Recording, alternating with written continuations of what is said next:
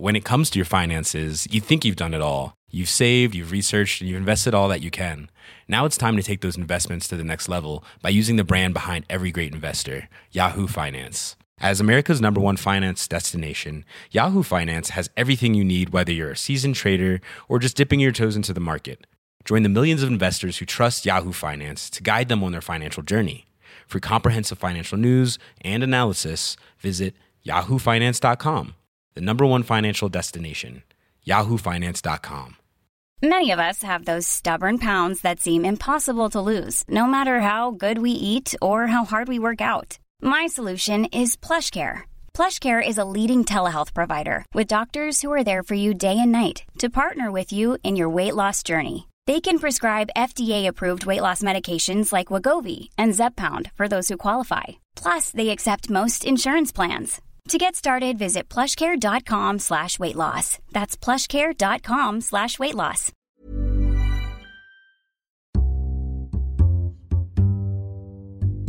Hello and welcome to the Times Business Podcast, where we look ahead to the coming days and some of the events that are going to be moving markets and possibly shaping investment decisions. I'm Robert Miller. This week, that means trade deals galore for post-Brexit Britain and a Wall Street earnings season that's likely to determine the trading conditions this summer on both sides of the Atlantic. I'm joined in the studio by Alexandra Freen, a business columnist, and on the line from New York, we have our US business editor, James Dean. Welcome to you both. Thanks for being here. James, can I start with you? And the recent talks between Prime Minister Theresa May and President Donald Trump, this is what the president had to say. I'd like to thank Prime Minister May for being with us. We've had tremendous talks. There is no country that could possibly be closer than our country for a long time. And I just want to say thank you very much. We are working on a trade deal, which will be a very, very big deal, very powerful deal, great for both countries. And I think we'll have that done very, very quickly. We have all of our trade people. We have Wilbur Ross with us. We have all of the trade people. Rex and I had a tremendous meeting yesterday with President Putin, and we've had really great meetings with a lot of people. We're having a lot today, but Prime Minister May and I have developed a very special relationship, and I think trade will be a very big factor between our two countries. Do we really believe it's going to be that easy? It's certainly not going to be that easy. I think if we kind of cast our minds back to the start of the year, the Times had Donald Trump on record saying that he was going to pretty much do the same thing, that a deal with Britain would be, I can't remember which superlative he used that time, but it was going to be something like, it was going to be great, it was going to be done quickly. I mean, he essentially just said the same thing that he said in January. It's difficult to put a time frame on very quickly because a lot of things for the president seem to want going to be happening very quickly or in 2 weeks' time is his favourite, and then they never happens. Looking at actually what's going on, the US has more important things to do than cut the trade deal with the UK right now. In fact, it can't actually sign a trade deal with the UK right now, obviously, because we have to wait until Britain's outside of the EU before that can happen. First kind of on the agenda is the North American Free Trade Agreement with the US and Canada. That needs to be renegotiated. Second on the agenda is the Transatlantic Trade and Investment Partnership with the EU. That's already gone through, I think, 14 rounds of negotiations. So it's way, way further down the line than any talks with Britain at the moment. You've had Robert Lighthizer, the US trade representative, who is America's most senior trade negotiator, talking about getting TTIP talks underway after the German elections. So that was this year, whereas obviously, as I say, Britain can't really do any trade talks until after it leaves the Union. It doesn't mean to say that discussions can't be had between the parties. If you were trying to take a positive look out of what the president said recently about a quick trade deal, then, if there's a political imperative to get something done quickly, then perhaps that's a positive. But the fact is, he's said all this before. Nothing can happen until these other things are out of the way, and nothing can happen until Britain's outside of the EU. So all in all, I think it's more of the same, and I think it's as usual with the president, it's a little bit OTT. I think it's really important also. James is perfectly right to point out that the United States trade negotiations with the European Union and with the Pacific Rim countries, I mean, those are talks that went on for literally years under the Obama regime. And the idea that you can throw together a trade deal very quickly is just, it's unrealistic. Admittedly, this would be a one-to-one, but still, you need to have letters of intent. You need to have an agenda for your trade talks. You need to have negotiating mandates. You need to have negotiating teams. You need to put all your ducks in a row even before talks can start. And we haven't got any of these. So I think we need to treat, Donald Trump's assertion that this is going to happen very, very quickly with the kind of credibility we give to all of his other statements. I think also it's really important to take on board that this isn't just the Americans. I think that on the British side, I think there's an air of unreality about the way British ministers are talking about trade talks with our partners. And we have to remember that this is such a big deal, and yet the people in charge don't appear to understand how these things work. David Davis, who's supposed to be in charge of all of this, he said some months ago that, well, it's fine because Britain can just start trade negotiations with Germany. No, we can't. Germany can't do that. That would be illegal for Germany to do because it's part of the EU. He also said that he would expect negotiations between Britain and its other global trade partners to be over in 12 to 24 months. Well, first of all, none of those talks have started. And second of all, those deals don't exist. So I don't know what trade deals he's talking about. The idea also that trade deals are all about tariffs as well is also, I think, misplaced. And really, a lot of it is about regulations. Also, Donald Trump seems to be treating the trade negotiations as a matter of national sovereignty. That's not how it works. So I find the whole thing really worrying. Just going back to the point that Alex made actually about the understanding of how trade deals work. On the US side as well, I think as we reported earlier this year, there seemed to have been a misunderstanding from the president of what could be done with the EU and with Britain. He met Angela Merkel earlier this year, and he appeared not to understand the fact that the EU negotiates trade deals as a single bloc. So there is one negotiating team for all EU countries, not a separate negotiating team for each EU country. And what his administration was doing earlier this year was contacting individual EU countries saying, would you like to do a bilateral trade deal? So, US with one EU country rather than the bloc as a whole. And obviously that failed because, as Alex said earlier, if you're in the EU, it is illegal to negotiate a trade deal with another country. So I think as this dawned on the president, which seemed to, I don't know, he would have thought that it might be something he would know, then it became quite clear that perhaps it might be easier to negotiate with the EU as a whole. So in terms of misunderstanding, that seemed like a fairly huge one. James, if I could ask you, because you first and then Alex, this wouldn't be so bad if we could all take it, as we might surmise, with a pinch of salt and say, well, negotiations indeed are going to be much, much harder. But the fact is, to some extent, or to a larger extent, a lot of investors are actually buying into this. So they're making investment decisions and calls based on something that is going to take a very long time. That's unhealthy, isn't it? I mean, absolutely, it's unhealthy. I mean, that spans not just UK-US trade deal, but every other potential deal or deal that we might have or might not have in the coming years. You can argue it's somewhat easier for large international businesses to deal with this, especially if they have operations abroad. They can, say if they're operating in the US, they can still rely on US kind of regulations and deals with other countries because obviously they're subject to the law in that country. But for smaller businesses within the UK, it's just an incredible amount of uncertainty to be having to deal with, especially if they export to other countries. So I do not envy them. I would not want to be in their position. But again, it's just, you'd hope that maybe the government could bring us some clarity now that we're getting month by month closer to the Article 50 deadline. But that is, that does not seem to be happening at the moment.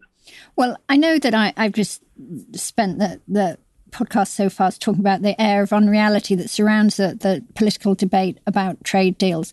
But, maybe the investors are just taking the view that somehow we will muddle through and that somehow sense will prevail because it has to. We cannot stop the wheels of industry and trade and exports and imports. That's not an option. And maybe the UK just goes back on World Trade Organization tariffs, which, are not always that punishing. There might be 3% on imports or something for a while until we sort things out. So maybe that's what the investors' view is that the wheels of trade are going to go on turning.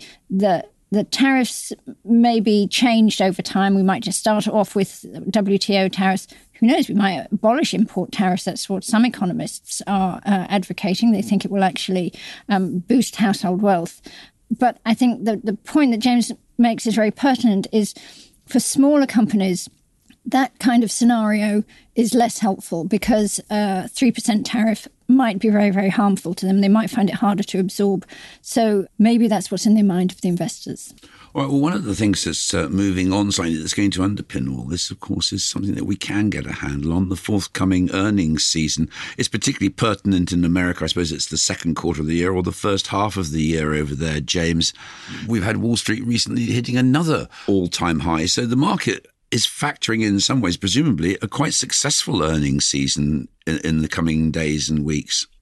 I don't think it's going to be quite as good as the last quarter. I mean, if we look specifically at the financial sector and the big US banks, the consumer lenders and the Wall Street banks, they benefited, or most of them perhaps, except for Goldman Sachs, benefited well last quarter from improved trading revenues, some of them across the board. So we're talking about fixed income, bonds and currencies, that sort of thing, and also in equities as well.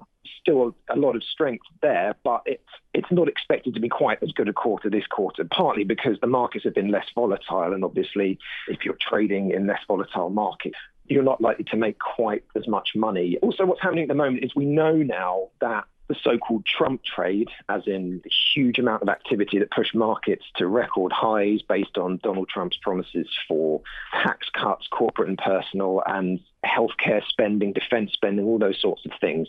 That's not a factor anymore because to this day, the Republicans have not managed to get their healthcare bill through Congress. So that is still stuck. I mean, we've got to the point now where, the August recess has been delayed so that the Republicans can try and get this bill through, because that is the thing at the front of the queue that is clogging up everything else behind it. Tax cuts, infrastructure spending. Pretty much nobody sane expects any of that to happen this year. And most people are saying they don't even expect it to happen next year. Obviously, next year as well, you've got other things in the mix now as well. You've got talk of impeachment. You've had Democrats, filing articles of impeachment. So that's become more of an issue. That's kind of unsettling if you're in the markets. You also have the issue of the midterms next year as well. Now, if the president's approval rating is anything to go by, it's not going to be a particularly good time for the Republicans in the midterm elections next year. And obviously, if Democrats somehow get control of the House or the Senate, then that healthcare bill, if it's still around, is not going to go through, and nor is much else on the Trump agenda. So I think for the coming quarter, there's a realization that, less is being driven by politics, more by markets. Markets have been a bit flat. So I think the expectations are lower, but they're not bad expectations at all. Yeah, I'm not a fan of Donald Trump, but I think it's a huge shame that he went for health reform before tax reform, because I think he could have pushed through tax reform. Everybody in the corporate sector and a lot of people, private individuals, would have supported it. The American tax system is overly complex. Taxes are too high. And, we think of America as a low tax country, but actually there are so many different taxes and tax credits. It's so complex that it doesn't help anyone, individual or corporate. And I think he could have had a quick win on that. And it's a shame that he didn't really capitalize on the support he had in both houses of Congress, because, as you say, he's going to hit the midterms next year. And that's when congressmen and senators who are nervous about their re-election chances, they are going to act in ways that get them re-elected, not in ways that get Donald Trump re-elected. And that's where the whole agenda will change again. Looking out over the summer months, James, what do you see ahead? Yeah, I think just going back to what I mentioned before, I think it's going to be perhaps a calmer one than we've had since presidential elections in November last year. I mean, I don't see any kind of big cloud on the horizon. I don't see anything particularly much happening. It's going to be fairly mellow kind of time. But again, with this administration, you never know. And if the kind of Russia collusion allegations actually reach a head, and if there is actually any successful bid towards impeaching the president, then obviously there will be, the political trouble will spill over into markets. But the likelihood at the moment, I think over the next 3 months, and obviously hating making these sort of predictions, but I don't think over the next quarter we're going to see any major political upheavals. Alex? Well, all I would say is that I think in the UK, the summer on the political front is going to be dominated by Britain's negotiating stance with the EU. And I think that's going to be really, really problematic. But I think for the rest of our readers, I think a big story is going to be, the housing market and how the steam is going out of that. Possibly a really, really good thing for people hoping to get on the housing ladder. But I think that will be a big story. All right. Well, thank you both very much. Lots to think about there. But basically, a nice cloud-free summer. That's what we're hoping for anyway. Just to remind you, watch out for financial updates. They'll be coming from Sports Direct, which now has a 25% stake in Game Digital. You might learn more about that. Wizz Air, moneysupermarket.com and Unilever. There'll be a host of trading updates from the miners, so watch out for those, give you a clue on commodity prices. You'll find that and all the other news and analysis online, on your phones, tablets, in the paper. And if you'd like to become a subscriber, do go to thetimes.co.uk. You'll also then be able to receive our daily morning and lunchtime bulletins. If you want to hear us weekly, do subscribe through iTunes, and you can post your comments there if you'd like to. We'd like to hear from you. My thanks to Alexandra Freen and James Dean. They're both on Twitter, so please do follow them. Thanks for listening. Please join us again next week. Hey, it's Danny Pellegrino from Everything Iconic. Ready to upgrade your style game without blowing your budget? Check out Quince. They've got all the good stuff, shirts and polos, activewear, and fine leather goods, all at 50 to 80% less than other high-end brands. And the best part? They're all about safe, ethical, and responsible manufacturing. Get that luxury vibe without the luxury price tag. Hit up quince.com/upgrade for free shipping and 365-day returns on your next order. That's quince.com/upgrade. When it comes to your finances, you think you've done it all. You've saved, you've researched, and you've invested all that you can. Now it's time to take those investments to the next level by using the brand behind every great investor, Yahoo Finance. As America's #1 finance destination, Yahoo Finance has everything you need, whether you're a seasoned trader or just dipping your toes into the market. Join the millions of investors who trust Yahoo Finance to guide them on their financial journey. For comprehensive financial news and analysis, visit yahoofinance.com, the #1 financial destination, yahoofinance.com.